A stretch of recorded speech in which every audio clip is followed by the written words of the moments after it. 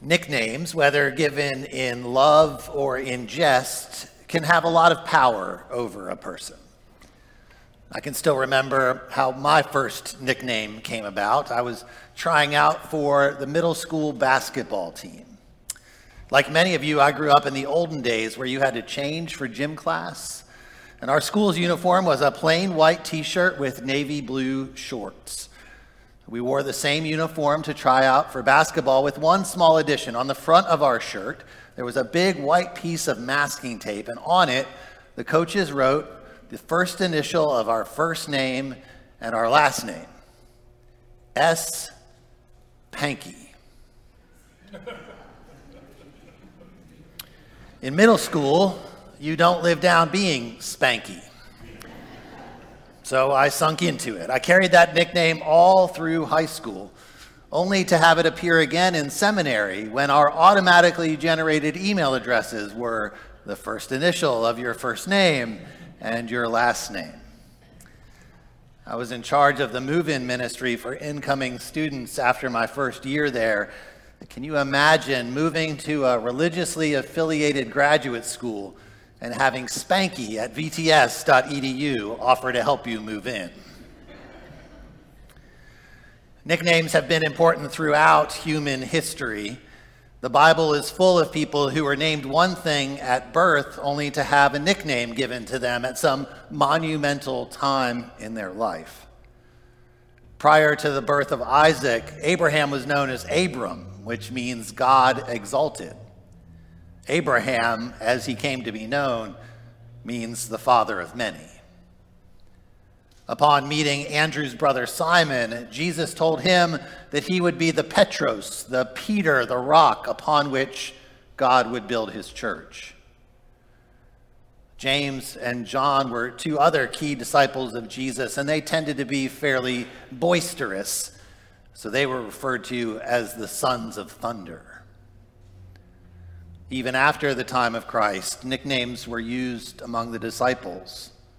Saul became Paul, and James, the author of the eponymous Epistle of James, was referred to as Old Camel Knees for his life of devout prayer that had him on his knees hours upon hours each day. Perhaps the best-known nickname in the Bible is the key character in so many of our lessons for Advent, Christmas, and Epiphany.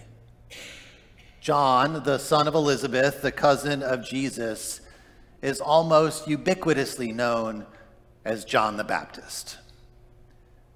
You might just think that's his name because everywhere you see it, it's John the Baptist. In hymns, in sermons, in scripture, he is simply known as John the Baptist, or so I thought. Until this week, I had never noticed that John the Baptist isn't John the Baptist in John's gospel. Not once in the entirety of the fourth gospel is John the Baptist referred to as anything other than John. And in fact, if you read the references to John the Baptist in John closely, you would probably end up giving him a different nickname. I think in the Gospel of John, John the Baptist is really John the Martyr. Now, I'm certain that no one wants the nickname Martyr. And on this Gaudete Sunday, it's supposed to be a day full of joy in the midst of a season of waiting, you'll have to forgive me for going to martyrdom. But the truth is that even if John hadn't ended up with his head on a platter for speaking truth to power, he could still just as easily be called John the Martyr as he is John the Baptist. Martyr is the Greek word that gets translated in our gospel lesson this morning, both as the noun witness and the verb to testify. John's calling wasn't actually to baptize people. It's part of what he ended up doing as a result of his preaching, but John's primary call was to martyrdom, to testify, to bear witness to the one who was to come, Jesus, the son of Mary, the the Son of God, the Messiah, the Word, or as John the Evangelist nicknamed him, the light of the world. But everything about John the Martyr was a spectacle. He lived way out in the wilderness, which even in the first century made people talk about you just a little bit. He wore camel's hair clothes. He ate locusts and wild honey. He preached about repentance. And when a group of religious leaders came out to visit him, he called them a brood of vipers. He told people that they should be ritually cleansed for the forgiveness of their sins. And he prophesied that the Messiah was coming. And then on top of all that, he called out the governor Herod for stealing his brother's wife. There was nothing about John that was meek or mild, and so he garnered a lot of attention from the powers that be. In our gospel lesson this morning, we hear of an entourage of priests and Levites who were sent from Jerusalem to figure out who this person was. "Who are you?" they ask him point blank. And John the Martyr can't help but tell the truth and testify to the light. I'm not the Messiah. I'm not Elijah. I'm not the prophet who is to come. I am simply the one out in the wilderness crying out, "Make straight the way of the Lord." The priests and Levites returned to Jerusalem just as confused as they had been when they left. So a second envoy is sent. This time it's a group of Pharisees who come, and rather than asking John who he is, they try a different tack. Okay, you're not the Messiah, you're not Elijah or the prophet who is to come. Then by what authority are you baptizing people for the forgiveness of their sins? Again, John has nothing to do but be honest and testify to the light. I baptize with water, he says, but one with way more authority is coming after me. For all the attention that John got, he sought none of it for himself. Everything he did was to point to the coming of the light of the world, Jesus the Christ. John the Martyr testified to Jesus every chance he got.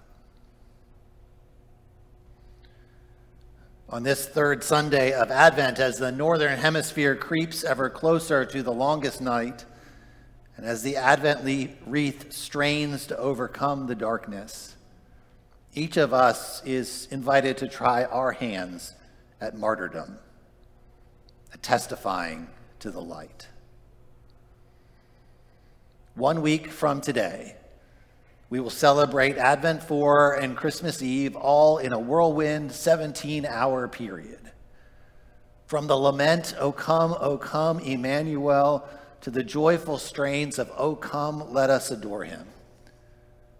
We have the chance next week to testify to the light of Christ coming into a world mired in darkness. Over the course of this week, our calling as co-martyrs with John calls us to invite people to look for light shining in the darkness. You could invite someone to church next week. But if that's too scary a place to start, maybe you could help someone look for places where God's love is already at work in their lives. Places where they can seek joy in the midst of sorrow and hope in the midst of despair.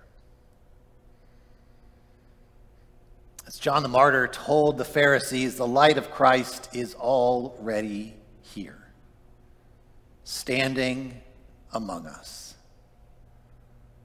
All we have to do is look for it. And then when we see it, we will have no other choice but to testify with a joyful voice. The light of the world is here. Oh, come, Let us adore him. Amen.